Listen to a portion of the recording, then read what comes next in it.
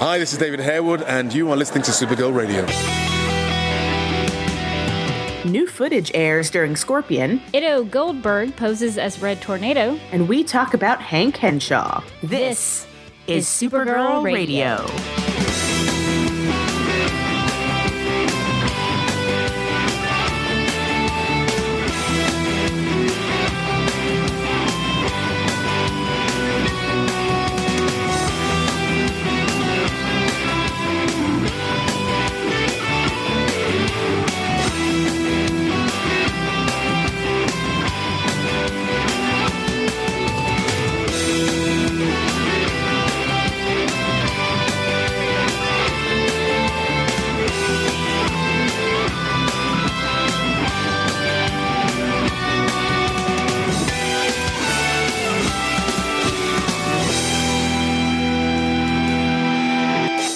Welcome to Supergirl Radio, your source for all things related to CBS's upcoming Supergirl TV series and the character of Kara Zor-El.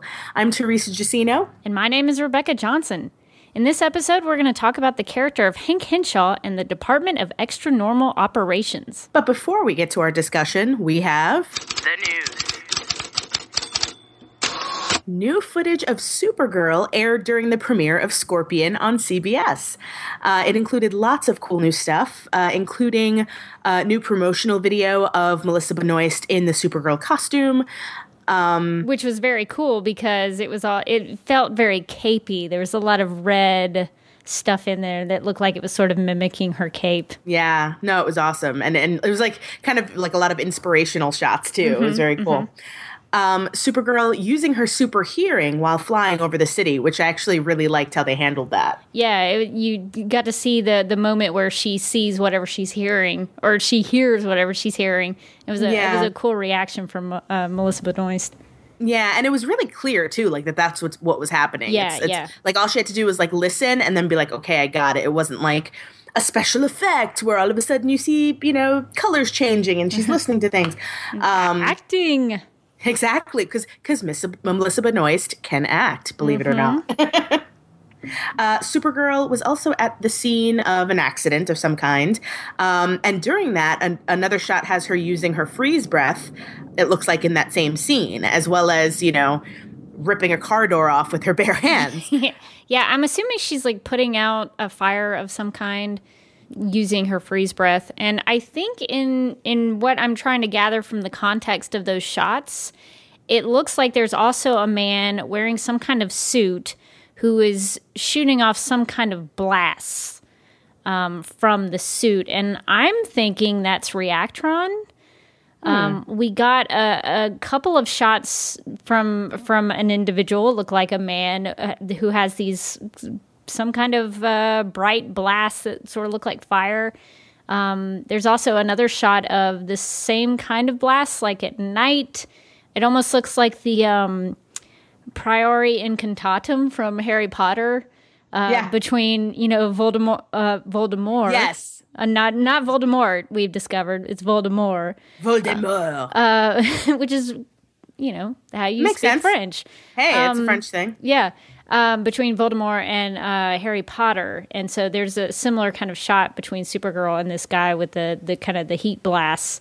And there's another shot of this, I'm thinking the same guy because he's got the same mask on and everything.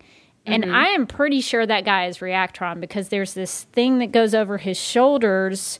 We see Supergirl like kick him or something. Yeah. And he's got that central power source. It's true. Yeah. So I think all of that is Reactron doing his radioactive thing.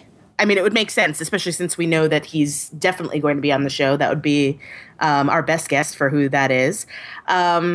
One of the other surprising figures in this bit of footage is this really creepy dude whose jaw opens up super wide and is hugely disgusting. If you watch the footage on YouTube, and it is available there, you'll see that they're looking on the monitors at the DEO at this alien looking dude, and then you see him in the live action footage, and we're thinking that he might be Helgramite. because the actor kind of looks like Justice League, although it's hard to tell with his face all splayed like that. We only see really half of his face. And the other half is just hideous. But it it makes sense if it were Helgramite, because you do kind of see kind of like pincery looking things, like very kind of insecty looking things coming out of the lower part of his jaw that look like they could be maybe venomous or something. So that was my first thought, was Helgramite, and I wondered if there's another shot in the trailer or this sneak peek, sizzle reel, whatever you want to call it, where there's a man who jumps really high and lands on top of a truck, and I thought maybe that was Helgramite too. I first dismissed it because I was like, well, Helgramite probably will look like a bug, not like a man. But now that we've have this other shot that has this guy with this crazy looking jaw who sort of looks like a man, that might be Helgramite, because I know we talked about how Helgramite has these really this ability to jump really high. So when I saw the guy in this footage who did that on top of the truck, I'm thinking that's Helgramite jumping to go after somebody. Yeah. So I was surprised by how much Helgramite I think we got in this trailer. I was actually kind of hoping we would see, even though I'm like really creeped out by the character of Helgramite, I was really kind of hoping we would see some of him. So I think we got a lot of him. Yeah, no, and it looks like he might be somebody that we're dealing with up front. I mean, it seems like they're kind of introducing both Helgramite and Reactron in this footage. So I feel like those are going to be like the first two villains, Supergirl interacts with. Oh, yeah. Some other people that we see, there is a shot of Cat Grant, and she's with Maxwell Lord, and it looks like they were kind of dancing and being flirty at a party, which was really interesting. And then you kind of see Maxwell Lord a little later kind of walking with Cat Grant's son, like, welcome to the future, he says, or something like that. Yeah. So clearly it looks like they have some kind of relationship. Especially since he seems to be in good, not only with Kat, but with her son as well. Yeah, and I'm really kind of concerned about Cat Grant and her son Carter, because there's another shot in this bit of footage where Supergirl's like pushing some doors open using her super strength, and it looks like she's going in to rescue somebody, and there's some legs in that shot with her, and it sort of looks like it might be a kid, just because it's somebody wearing jeans, and it sort of looks like this environment wherever he was, where Carter was with Maxwell Lord. And so I'm starting to wonder if Maxwell Lord maybe kidnaps her son and takes him hostage somewhere or something. I don't know. And Supergirl has to come in and find him. So I'm worried for them about what Maxwell Lord maybe wants with them. Yeah, so I'm like, you do not mess with kids. I will throw things. Like, no. But of course, Supergirl will be on the case. And also, I have to say, there was some really kind of badass footage of Alex Danvers. That she's chasing after somebody, shooting a gun out the side of a truck, and also this really interesting, image of Alex flipping Supergirl in a room that's like kind of lighted green, so it might have something to do with kryptonite, like because otherwise, how else would Alex be flipping Supergirl? Yeah, I'm really interested to see why this is happening. I wonder if they're testing her weakness, because obviously if that is kryptonite, that they know kryptonite can affect her, and maybe they're trying to see how far they can push it, how far kryptonite can dampen her powers. So I'm really and that's, to me, that's very interesting that Alex is the one to do it. To have her sister be the one to flip her. I mean, she physically flips her in the air. So that, and I guess it's better to have her sister do it than some other person who might hurt her a little more. But yeah, that's definitely one of the more intriguing shots in this footage. Yeah, and I feel like it would be the person that she trusts the most, to be doing that with her.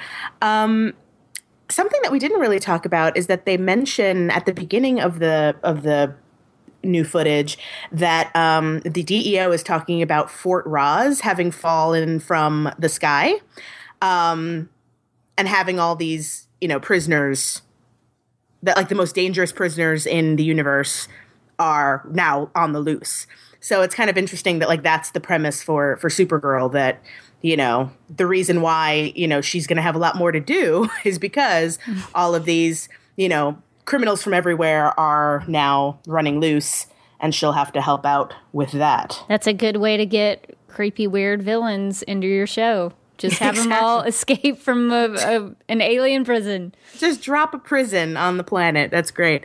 There's also, speaking of like, female on female fighting, something that looks a little more sinister is Supergirl kind of in midair fighting this other female character. And the other female character we've heard that's a villain coming up so far is Livewire. So, it's a good chance that maybe that's some footage of a future Livewire fight. Yeah, it sort of looks like that because in the background of the shot, they're in like some kind of warehouse and there's a whole bunch of electricity going off, like sparks and things. Yeah. Kind of lighting up the room. So, yeah, I assumed that was Livewire. Mm-hmm, which is really, really cool because, that watching that kick in midair, I was like, yeah, that looks so awesome. Let's see what else. Oh, yeah. So then there's this kind of disturbing and interesting shot of Supergirl kind of, being shocked awake, and it looks like she's trapped in this room. She kind of wakes up lying down somewhere in this brightly lit, mysterious-looking place. So I don't know if she's, waking up from a dream, if she's like shocked because she had a nightmare, or if she's shocked because, somebody trapped her. Yeah, she looks like she's on some sort of table that might be in a lab or a medical facility. Like maybe she's being tested or experimented on. So it definitely does not look like a friendly environment. Yeah, it's very, the brightly lit, thing kind of tips it off. It's like, that doesn't look like something that anyone would have in their house. Yeah, she's not at home waking up from a nap, I don't think. No. Also, there's a really funny thing at the end of the footage where, apparently Supergirl is meeting both James Olsen and Win Schott. And she kind of appears in front of both of them as Supergirl, and they both realize that the other knows who she is. Yeah, it's really cute because I don't know if in the scene she will explain it, but in this footage she just kind of smiles like, "Yep, that happened." Yep, you both know. So it's fine. So it's kind of a cute way to end this little sizzle reel / trailer, whatever you want to call it. And I don't know about you, Teresa, but after watching this, I'm even more excited about the show because I think all of this is really, we know a lot about what's coming because of the casting news and all of that, but I'm still like, well, what is this? What is happening here? I want to see more of this. Like I'm actually really excited by what they put out. Definitely. I'm really, just all of these images, I'm really curious as to how it all comes together and what the actual vibe of the show is going to be throughout the season and how they're going to incorporate all of this. Actually, something else interesting from this footage is some of Kara's voiceover talks about the world doesn't just have one hero anymore. Now it has Supergirl.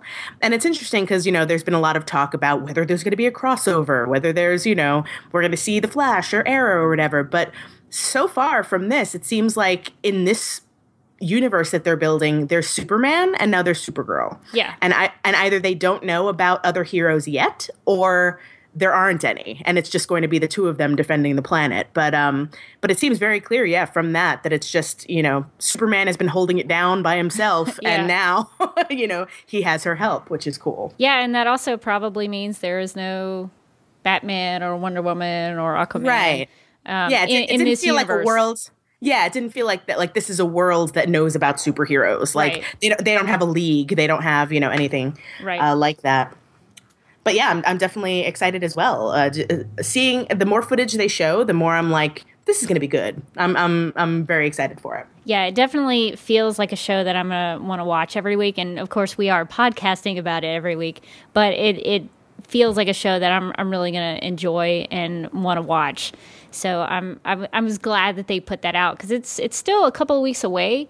but it's nice to know that it's coming. It's another one of those things that reinforces, hey, this is a thing that is happening, and we're going to get to watch it every week.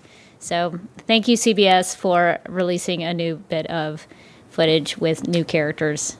Definitely. And it is on YouTube if you guys want to check it out. If you weren't watching Scorpion, it's on YouTube on the Supergirl official channel called See Never Before Seen Footage of Supergirl. So look it up if you can. And we also got, not only did we get this new look in video form, but we also got a picture of Red Tornado as portrayed by Ido Goldberg. So, Teresa, what do you think about this first attempt at a live action Red Tornado? It's really interesting because, and I've seen, different reactions on the internet. I like the look of it. And I kind of, as I am kind of more of a Marvel girl, and the face makeup and all of that kind of reminds me of what they did with the Vision in Age of Ultron. I love the makeup. I'm having a little more trouble with the costume, and maybe it's because the photo doesn't do it justice, but it looks like a really spongy, weird material costume, and I was kind of troubled by that. Like, the design is cool, but it looks like it's something that somebody put together for like a child's, play at school. So yeah, it's like cool design, but kind of looks hastily put together, and it looks kind of like the beginnings of a costume, but not the full thing. Yeah, and I have to remind myself that there's a lot of CG that's going to be associated with this character, so this is not... I think what we're missing here is the full effect. There's going to be more effects that are going to be happening around Red Tornado, I would assume, because Andrew Kreisberg had mentioned that in an interview, and of course with all of his powers and abilities, there will be more to him. So I have to remember that, okay, yeah, this is his costume, but there's more to him than this. So I definitely don't think that this picture does him justice, because I'm ready to be wowed by whatever they do with Red Tornado. But yeah, I can understand what you mean about the costume. I would expect it, since he's an android of sorts, I would have expected it to be more, I don't know if metallic is the word, or robotic. Yeah, I would expect it to be kind of, shinier and more kind of matte and more, I don't know.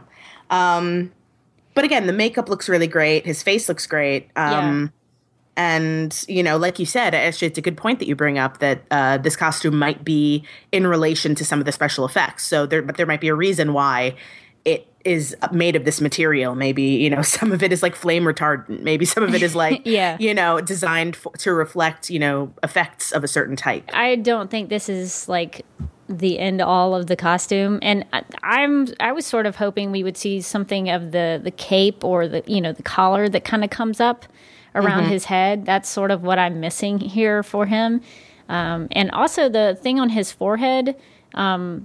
I would have expected it to be more solid yellow, like it is in the comics and on the animated stuff. So it just has that little hint of yellow on the side. So I was kind of like, oh, you couldn't just fill it in. But because that's what makes me, that's I think what would have separated him for me from, you talking about the comparison to Vision, is if he had more of that on his forehead. But I mean, it's the first time that we've gotten him in live action, so I wasn't really expecting a whole lot, just because I didn't know what they could do with him. Right. But I think you can definitely tell that he's red and he has the T on his chest. So I'm just excited to see what his full appearance will be with the effects and everything. So that's kind of what I'm looking forward to. Well, we'll see, certainly. And it is always exciting to know that it's the first live action version of a character, because they can pretty much do anything. They're not like, there's nothing that's going to be compared to, like a movie version or something like that. So we'll see what happens with him.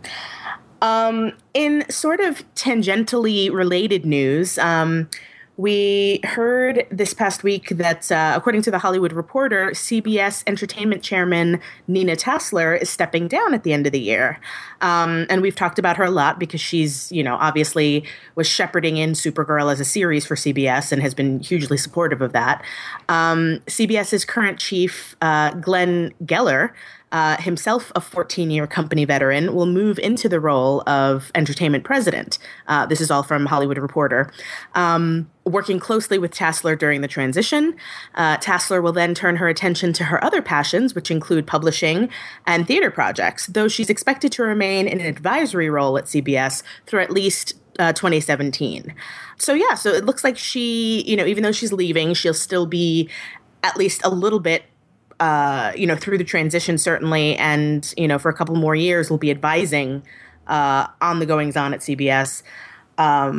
What do you think this means for Supergirl?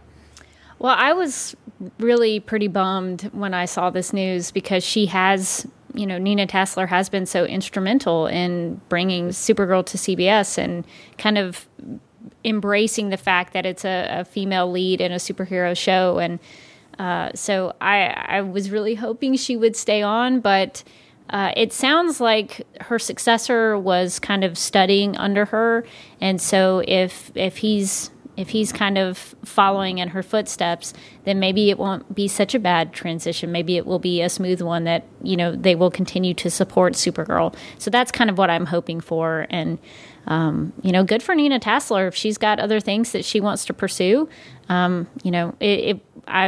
I will miss her and her association with Supergirl, but, I wish her the best of luck in whatever she's doing.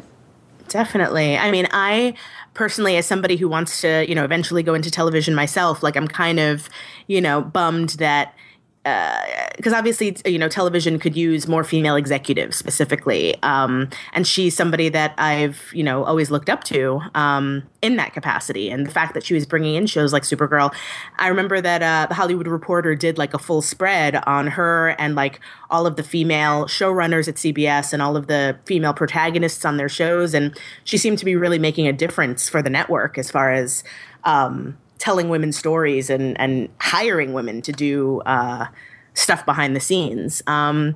But yeah, I mean, publishing and theater projects too, which I love. I'm a huge theater nerd. Mm-hmm. So if she wants to, produce plays and musicals that I will go see, awesome. We're both kind of nerds as far as reading goes as well. So, whatever she's got going on, I'm sure will be hugely successful. It's just sad to see like a prominent female executive in television leave the industry, but who knows? Maybe she won't be gone for long, or maybe she'll come back in another way. Yeah. Well, in more upbeat news, I guess. It's not downbeat. It's just, It's good for Nina Tassler. It's kind of a bummer for us. But in some good news, Twitter released new stats about their most tweeted about TV shows. And of the new shows debuting this fall, Supergirl is ranked number 5 with 49,000 tweets. And I was so wishing I had some of these stats with me at DragonCon, because I sat on a panel that talked about, I think this one was the superhero fatigue panel that I was a panelist for. And I had introduced myself as, one of the hosts of Supergirl Radio, and that I was very excited about the Supergirl TV series. And there was this guy at DragonCon in the sitting there as someone in the audience, I guess you could say, of the panel. And he came up to me afterwards and he said, you're the only person I've encountered who is excited about this Supergirl show. And I was like, really? And I didn't really have much to say to him because I don't know who he hangs out with. I don't know why these people are not excited. And I was like, are they comic book fans? Because a lot of comic book fans I know are very excited about Supergirl. And he was like, yeah. And I was like, okay, well, I don't really understand why they're not excited about this. But I wish I had stats to be like, I know a lot of people are excited because the first look trailer on YouTube has over 14 million views. And according to Variety and Listen First, digital audio rating system for TV, those stats were huge. So it accumulated 15.5 million engagements on Facebook and Google Plus and Instagram, Tumblr, Wikipedia, YouTube, all of those social media outlets. And that was just in the 90 days after the CBS upfronts. I wish I had all of that information. I could just spew at him to be you just carry around a cheat sheet with all that stuff on it. Yeah. Oh, I'm the only one? Well, I don't think I'm the only one because here are all these stats. So it was just kind of a funny interaction I had with him because I was like, I guess there are some people who are not excited about this, but I know millions of other people are. So I just think it's really cool that Supergirl is really making a name for itself with social media. And I would encourage everybody, if you're on Twitter or even Facebook, use the Supergirl hashtag when you're talking about it and just let people know you're watching it. Definitely. And I think too, I've seen people who are like, meh, I'm kind of meh about Supergirl, like online. And I'm like, okay, well, they'll probably watch it just because they're curious. And if they like it, they'll keep watching it. But I also have seen people that are hugely excited over it. But you got to remember, too, that not everybody, it's going to be on CBS. So that means they're appealing not just to geeks like us, they're appealing to a mainstream audience. Yeah. And a lot of the mainstream audience is not interacting with the show the same way the geeks are. Like, a mainstream audience might be like, oh, cool, it's a show about a female superhero. But they're not going to be on Twitter hashtagging stuff. You know what I mean? Right. Like, they don't necessarily interact with geek properties the same way as a comic fan would. So you got to remember, this is bigger than us, y'all. Like, this is bigger. This is bigger than just like the nerds who are down with DC Comics and read them every week. This is like they're aiming for much bigger. And just because you don't see the excitement or the interest in the circles in which you're traveling doesn't mean it's not there, and it doesn't mean it won't be there. That is very true. Well, if you are a hardcore fan and you do want to show how excited you are about this show, CBS.com has actually started selling Supergirl t-shirts because merchandise is where it's at. So if you're interested in buying one, you can go to the CBS store at cbsstore.com. And they've got some pretty cool stuff there. So check it out and show your support specifically for the show. Yeah, I can always use a new S-Shield t-shirt. I'm on the site now. And they've got the S-Shields. They've got some cute shirts with the Supergirl in silhouette flying in the sky.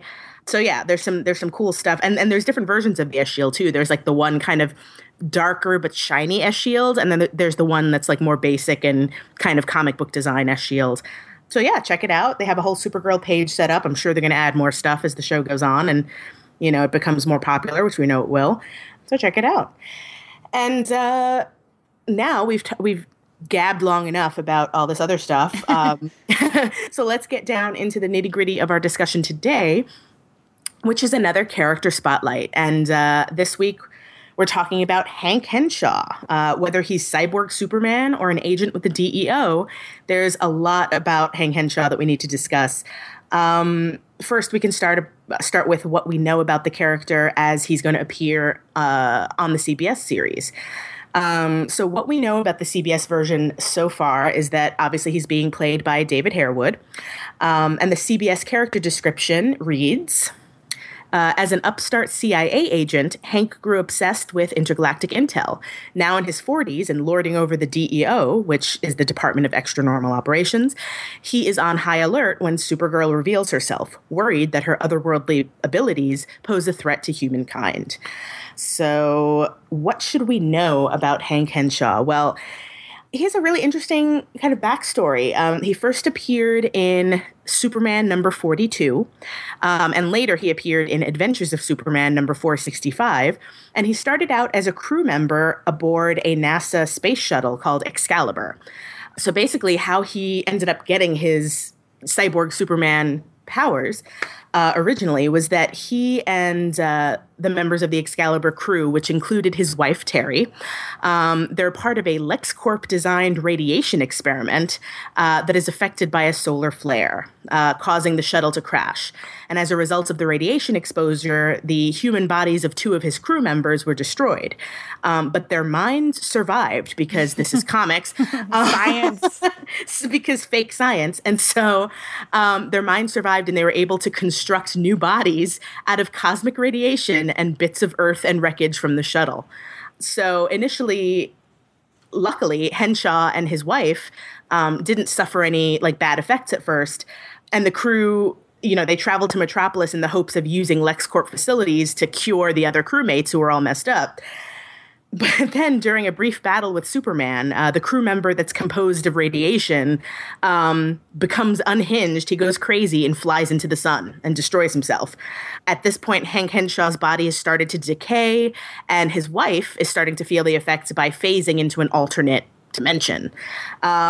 So with Superman's help, Hank Henshaw is able to use the LexCorp facilities to save Terry, but the other shuttle member commits suicide. It's this whole thing. It's pretty dark.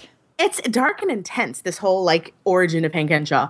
Now, though his physical body was starting to decay, he was able to transfer his consciousness into the LexCorp mainframe. And this is where things get interesting, because now in the mainframe, he's able to control technology.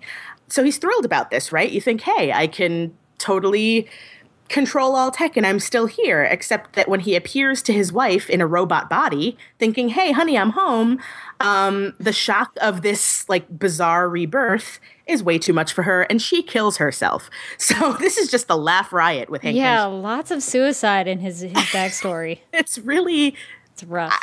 I would turn into Cyborg Superman too if all this stuff happened to me.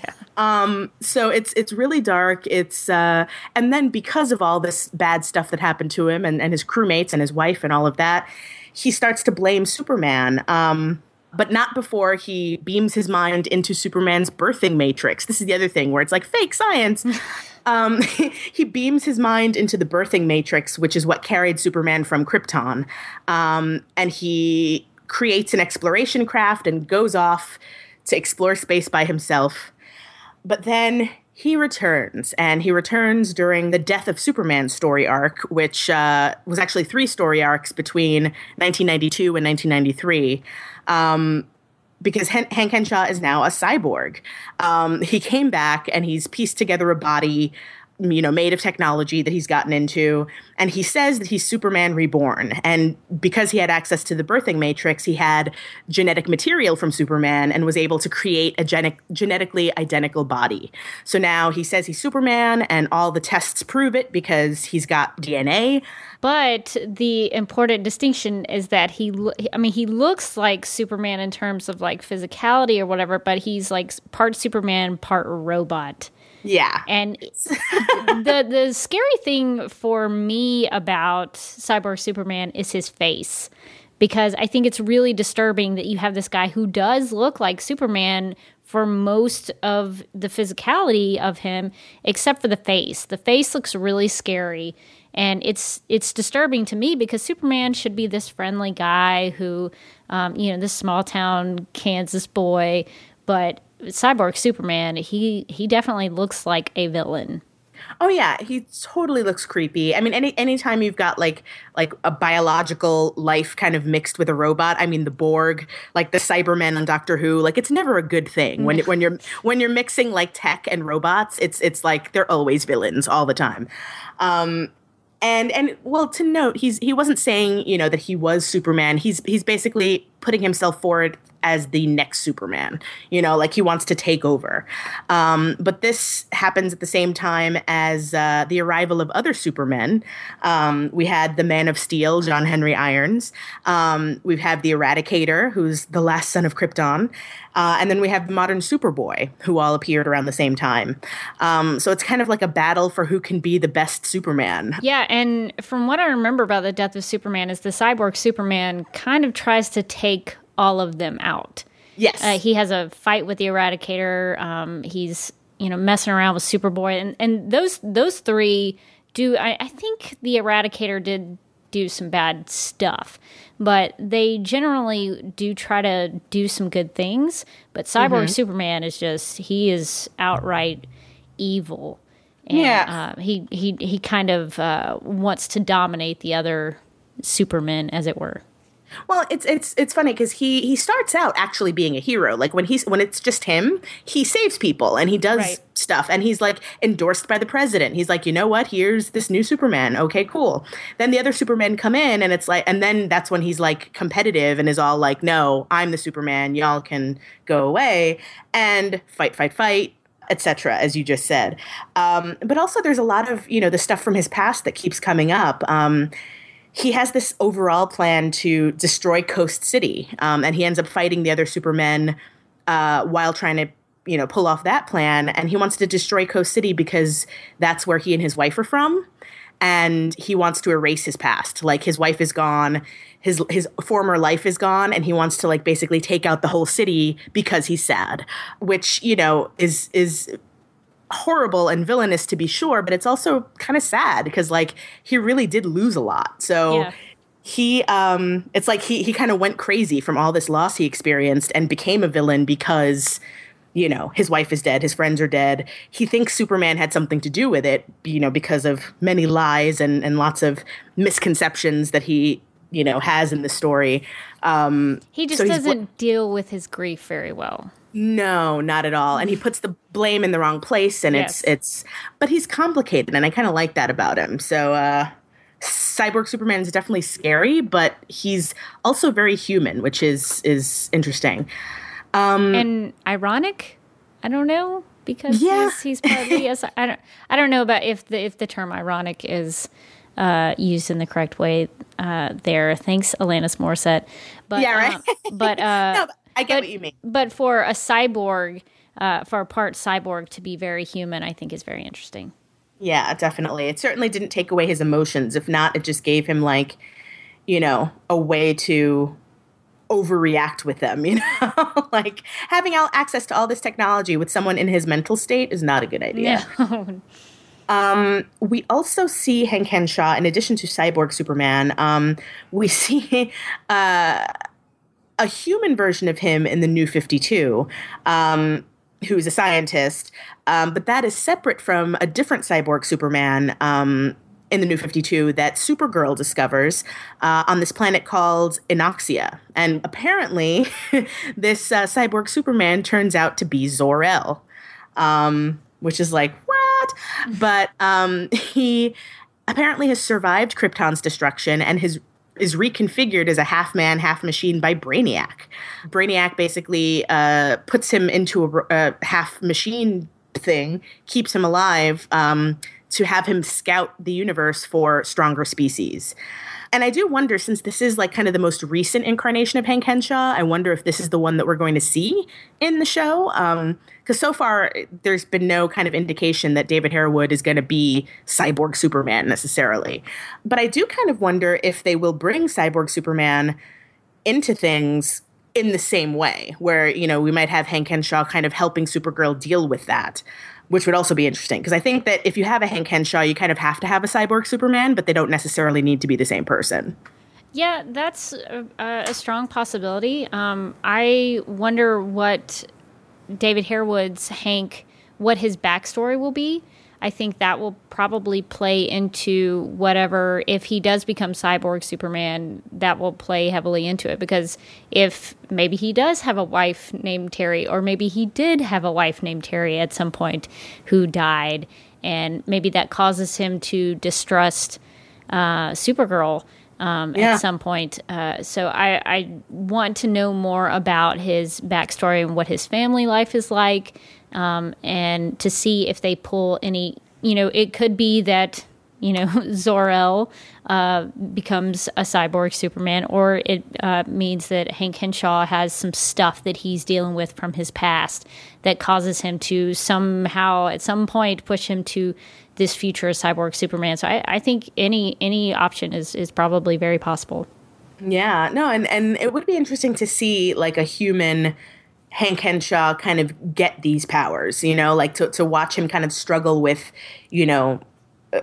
being on the side of good, or maybe letting his emotions get the better of him, and getting those tech powers and what he does with them. Also Brainiac, like there's such a strong connection between Supergirl and Brainiac throughout the comics. Yeah. It was interesting to me to see that this cyborg Superman was created by Brainiac, and now, Hank Henshaw looks human on the show. It kind of gives me hope that maybe there will be a Brainiac connection on the CBS series. Oh yeah, I would love to see Brainiac. But now, as far as powers and abilities that Hank Henshaw has, depending on what version we see of him, he seems to be either a pilot or an astronaut, depending on the telling. And now he's a former CIA agent on the CBS version. So, he can fly things. He's connected to space. He, is big into intelligence now on the show. So he'll probably have a combination of those skills as a human. As Cyborg Superman, he can transfer his consciousness electronically. So he's super difficult to destroy, and he can possess technology as if it's living metal. So he can manipulate stuff. He can go into something and make it move and control it. So I kind of had this fantasy of Hank Henshaw and Livewire kind of teaming up on the show, because they have similar capabilities. And I think if they ever wanted to team up as villains, they would be a good pair. That would be really cool. Supergirl would have her hands full with the two of them at the same time. That would be pretty neat. Oh, and going back to that birthing matrix that he had access to, some of his powers come from that as well. It allows him to, he was able to plug into Kryptonian technology and Superman's genetic code. And there, is even connection to whether or not he knows about Superman's secret identity and knows, that he's Clark Kent because of that information he had access to. So, yeah, I mean, Hank is a really interesting character, and I need to read more comics to catch up on his story. It's interesting to me that Hank kind of started out in the comics as a scientist with a wife, and he, helped Superman, and Superman helped him. And he only went villain after he lost so much. Yeah. So I wonder if that is going to be a part of this story that we see on CBS, that he'll be one of those characters that we always kind of watch and will have the potential to just go south at any time. Yeah. But he's appeared in other stuff as well. He was in the Smallville season 11 comic. He was in the Elseworld story, JLA Act of God. He was in a Legion of Superheroes episode called Message in a Bottle, and this is all cyborg Superman, really, because most of the versions of him have been related to Cyborg Superman and not Hank Henshaw as a dude. But he's a Superman robot that resembles Cyborg Superman and appears as the property caretaker of the Fortress of Solitude in the 31st century in Legion of Superheroes. And he's voiced by Yuri Lowenthal, who's awesome. In the DC direct-to-DVD movie Superman Doomsday, which is based on the death of Superman, that features a variation of Cyborg Superman as well. And and that, to me, was a really disappointing version of this story of the death of Superman, because the death of Superman has, those three characters who come out of the woodwork, Steel, Superboy, the four characters, Eradicator and Cyborg Superman, and they only had the one who comes back and tries to pose himself as Superman Reborn. And it was basically just like a Luthor clone of Superman. So I wish they had gone full, Cyborg Superman in that movie. I guess they tried to take all of the characteristics of those characters and kind of combine them into one thing. But yeah, I would suggest that if you want to see the full Cyborg Superman and the death of Superman's storyline, I would read the comics. That would be my recommendation. Yeah, no, I'm sure. I think what they tried to do was they tried to make a movie of it, in an hour and a half, and they just couldn't tell that whole story into one movie, so they had to kind of compress everything. Well, and there's a reason why it was straight to DVD, but and not put into a show or made more of a big deal out of. But now he's also in a lot of video games, including another retelling of The Death and Return of Superman, which apparently came out for Super Nintendo and Sega Genesis in 1994. So Cyborg Superman is the final boss of that game. And then later on, he's appeared as a boss character in Superman the Man of Steel, Injustice Gods Among Us, DC Universe Online, and in Lego Batman 3 Beyond Gotham. So he's in a lot of video games as well. He's in so much stuff, clearly because he's a really kind of complex, interesting character, and there's so much you can do with him. I personally am really glad that we're starting off with him as a very human character. And obviously he can evolve, and who knows what he'll become, this season or as the show goes on. But a lot of the versions of him are just Cyborg Superman, which is great. But I'm always more interested in like how villains become villains. It's why I'm a fan of Gotham. I like seeing them before they have the costumes and the whatever. It's like, how did they get to be so crazy?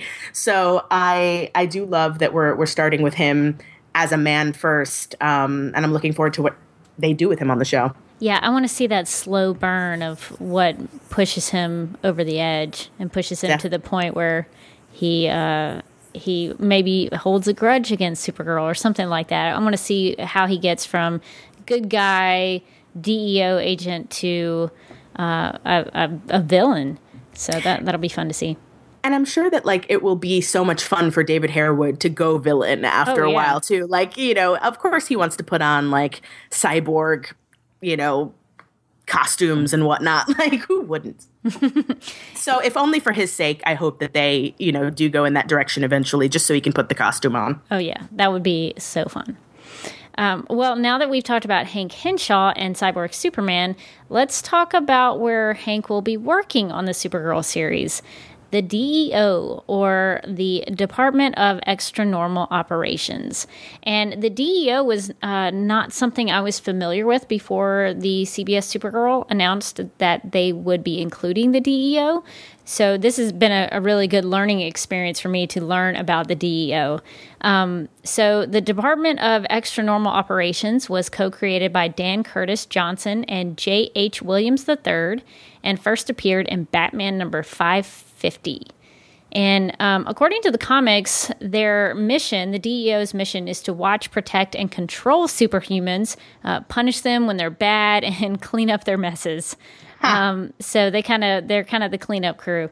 And according to what we've heard about CBS's Supergirl's version of the DEO, their goal is to protect Earth from extraterrestrial presence and invasion. So they kind of have a similar situation, but they do operate a little bit differently in the comics, just because there is a little bit of punishing and cleaning up their messes. So we might see some of that on the show too. For the non-DC folks who might be listening out there, they're basically like the S.H.I.E.L.D., it sounds like, of DC from the job description. They kind of start out protecting, except maybe in reverse. They start out protecting Earth and then start controlling superheroes to kind of keep their powers in check. Yeah, it's very similar to that. And as I was learning about the DEO, I discovered that there were some operatives that were actually part of a lot of stories in the comics. Actually, a friend of the podcast, Michael Bailey, recommended to me to read a graphic novel called Chase. And so some of the agents in the comics were the most famous one, I would consider the most famous one, would be Agent Cameron Chase. She's kind of the lead of those stories. So you get to know a lot about her when you read Chase. There's a character called Mr. Bones, who is also known as Director Bones, who is the executive director of the DEO. And he's a really scary-looking character. And it really cracks me up. I guess things are so wild at the DEO that they think a guy in a suit with a skull face is perfectly normal. It would be really weird for me to have a boss that just had a skull for a face. But they don't seem to mind it at the DEO. There's also a character named Agent Sandra Barrett, who is pretty prominent in the Chase story. Sarge Steele, who is director of the Department of Metahuman Affairs, which is a subdivision of the DEO. So I wonder if we'll see something like that on CBS's version of the DEO. There's a character named Agent Cliff Hansen who's mentioned. There's also, according to the internet, because these were not characters that I read in the stories, Kate Spencer, who also goes by the name Manhunter, is among the DEO. Alessandra Terracon, I guess is how you say it, Terrason. Donald Fight and Ishado Mad. Agent Liberty, who we read about in one of the Supergirl comics, is a member of the DEO. And Batwoman was featured with the DEO in the New 52. And actually, Batwoman breaks Cameron Chase's arm. So that must not have gone very well. Yeah, they didn't really get along, I guess. No, I guess not. But I just thought I would mention these agents because I'm curious if we will see them within the CBS Supergirl series. Like, I would love to, especially after now having read Chase and learning more about Cameron Chase specifically, I would love to see her show up and interact with Hank Henshaw. Like, I'm hoping, because he's so scary and weird, I'm hoping that Hank Henshaw has a boss named Director Bones. That would be really, really cool, because we don't know who he reports to. So I'm very interested to see if any of these characters show up in the DEO on CBS. Yeah, I mean, I could see, like, Chase kind of being somebody that, Alex Danvers works with. And maybe, if you've got somebody who, is all about the DEO all the way, and you have Alex who might be a little more conflicted about how to deal with Kara, that might actually make for a good, kind of foil or a good, conflict between those two, as well as Hank Henshaw. So it'd be awesome to see. Totally. And the thing about Chase is that it's kind of the story of how Cameron Chase starts working at the DEO, and it's not the book itself, the compilation of all these issues. It's not, to me, it was not a complete story. It didn't kind of have a beginning, middle, and end. It was a lot of kind of different assignments that Cameron Chase has to go on. So I could totally see a situation where on the CBS series, like, they get a new recruit who comes in to start working for the DEO at some point, maybe like in season 2 or whatever, if we get a season 2. So I could see how they could introduce her. And she's a really interesting character. She's a former private detective who's recruited by Director Bones. Love it. It's like Skeletor is your boss. It's very close to that. But she has a reputation of not liking superheroes very much. But when I'm reading the story, she actually kind of has a lot of respect for them. So that's kind of an interesting quirk of her character. She's actually the daughter of a hero known as the Acrobat, whose name was Walter Chase, who had, a group of heroes called the Justice Experiment, and he was actually murdered by Dr. Trap, a character called Dr. Trap, who is pretty scary in his own right. He has it's almost like a mouth, like a sharp, pointy mousetrap as a mouth. It's a little the Justice Experiment. That sounds like a jazz band. And now playing in the Oak Room is the Justice Experiment. And I'm sure the Justice Experiment is a great jazz band. That sounds like one I would go listen to. But yeah, so Cameron Chase actually also has some metahuman power. She's able to kind of make superheroes, she can make their powers backfire.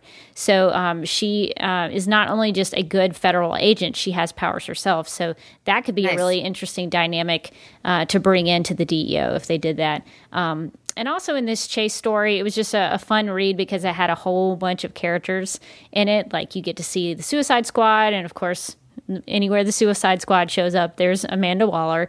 The Teen Titans show up. Booster Gold's there. Hal Jordan's Green Lantern is there with a real fun issue. And Cameron Chase actually interacts with Batman quite a bit, and they have a lot of things in common. And he kind of respects her for being smart. And there's this whole thing where she's maybe going to try to find out what his secret identity is. Of course, she ends up thinking that he might be Alan Scott, but she is wrong. It is Bruce Wayne. So she doesn't actually. She gets a chance to unmask Batman, but she doesn't do it, which I thought was really interesting. But you also get to see the Clock King and his little group called the Clock Watchers, who are really fun. You get to see the Flash and Vandal Savage, the Joker, Resurrection Man, who we kind of discovered on Supergirl Radio. And we got to see Major Lane, not General Lane. So there's an appearance of him in there. So it's a cool book if you want to see like all of these heroes and these different little stories with this Cameron Chase, agent of the DEO. And one thing that I thought was really funny in this book is that Cameron and her sister go see a movie, and it's a movie about Green Lantern, and the Green Lantern is played by Mel Gibson. And I thought, wouldn't that have been something to watch? It would have been something. It would have been something. So, so if you want to learn more about the DEO, I would highly recommend Chase by Dan Curtis Johnson, J.H. Williams III, and Mick Gray, because it gives you a really good idea of what the DEO is like, how it operates, who works there. So I'm very excited now, having read that, to see what they incorporate into the show. It's true, and I love stuff like that. Like I'm actually looking forward to reading that myself based on your recommendation. And like, it's why stuff like Gotham Central is so cool. I love that reading stories about the people kind of behind the superheroes and like the organizations that are kind of holding it down, 24/7. Like, it's not always superheroes all the time. Sometimes it's these, regular folks who are, defending us as well, which is really cool. Yeah, and just to know that like they are these regular people who live in this fantastical world. Yeah, and they have to they have to deal with supervillains and superheroes, and they do have to clean up their messes and and how that puts them out sometimes. So it's kind of fun to look at it that way. And what I didn't realize was that the Green Lantern movie from 2011 actually referenced the DEO. It's a very quick thing. It's when Hector Hammond gives Amanda Waller the findings of Abin Sur's autopsy, and he gives it to her in this case that has the DEO inscription on it. And you can very clearly see the DEO on the bottom of it. So I thought that was really cool. It was just funny how, like, I had never heard of the DEO before, and now it's, like, everywhere. So so that's a neat little Easter egg in the Green Lantern movie. So I guess that covers the DEO pretty well. So definitely a lot going on there, and I hope we get to see. I hope we get to learn about not only Hank Henshaw and how he interacts with Supergirl within the DEO, but maybe we get to meet some of his coworkers. Yeah, and also how Alex Danvers fits into all of this, and the kind of agent she is, and what her skill set is going to be. Because, like we saw in this additional footage, she definitely looks badass shooting a gun. So that's taken care of. But what, obviously this job is very important to her. She's also somebody who's trying to protect her foster sister. So how she's going to interact within this like hierarchy of this organization when it comes to her family versus her duty. So that is all going to be very interesting to watch. And I want to see how she interacts with Hank. Like, what is their working relationship like? And are they partners? Do they go out in the field together? And do they get along? Yeah. Are they gonna butt heads over Supergirl? So I'm really looking forward to that dynamic. Totally. Well, that seems to wrap up our discussion for this week's character spotlight of Hank Henshaw and spotlight on the DEO. If you want to contact Supergirl Radio, you can email us at supergirlradio@gmail.com. You can post a comment on our website at supergirlradio.com. You can like us on Facebook and follow us on Twitter and Instagram, all at Supergirl Radio. And we're also available on iTunes and Stitcher. So if you've got some time, we encourage you to give us a rating and write a review. And we are a part of the DC TV Podcast Circle, so if you also like Gotham, Arrow, The Flash, and the upcoming Legends of Tomorrow, subscribe to our DC TV Podcast mega feed and follow at DC TV Podcasts on Twitter and like DC TV Podcasts on Facebook. As for me, there's some big changes as far as where you can find me. I have my own actual domain name like an adult. You can find the Teresa Giussino Experience, which is my blog and website, over at teresagiussino.com.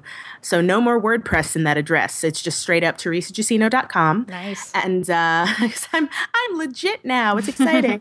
And I also have started the Teresa Giussino Experience podcast. The first one came out last week. So if you want to give that a listen, I'd love to get some feedback on it since it's like my first solo podcast. And I just want to thank, I thanked Andy on the podcast there, but I want to thank him here too. Andy B over at Flash Podcast, who's also producer of Supergirl Radio, did a lot to kind of answer my questions and help me out to start that podcast. And I also want to thank you, Rebecca, because I feel like, your knowledge and expertise and what you've done for Supergirl Radio, like it's taught me a lot and kind of informed a lot of the decisions I made to start that podcast over there. So thank you. Oh, sure. Well, I'm glad you're able to take podcasting to the next level. And I'm looking forward to all your episodes that you're going to be putting out. Yay. And as always, I'm on Twitter and Facebook. Twitter and Instagram, it's at Teresa Giussino. And Facebook is facebook.com/Teresa Giussino Experience. And I'm also at Patreon, patreon.com/Teresa Giussino. And you can follow me on Twitter at DerbyKid, that's DerbyKid, and watch videos I've shot and edited on my YouTube channel at youtube.com/DuckMilkProd. That's DuckMilkProd. Until next time, I'm still Teresa Giussino. And I'm still Rebecca Johnson. And if you're going to save the city from an alien threat, make sure you win.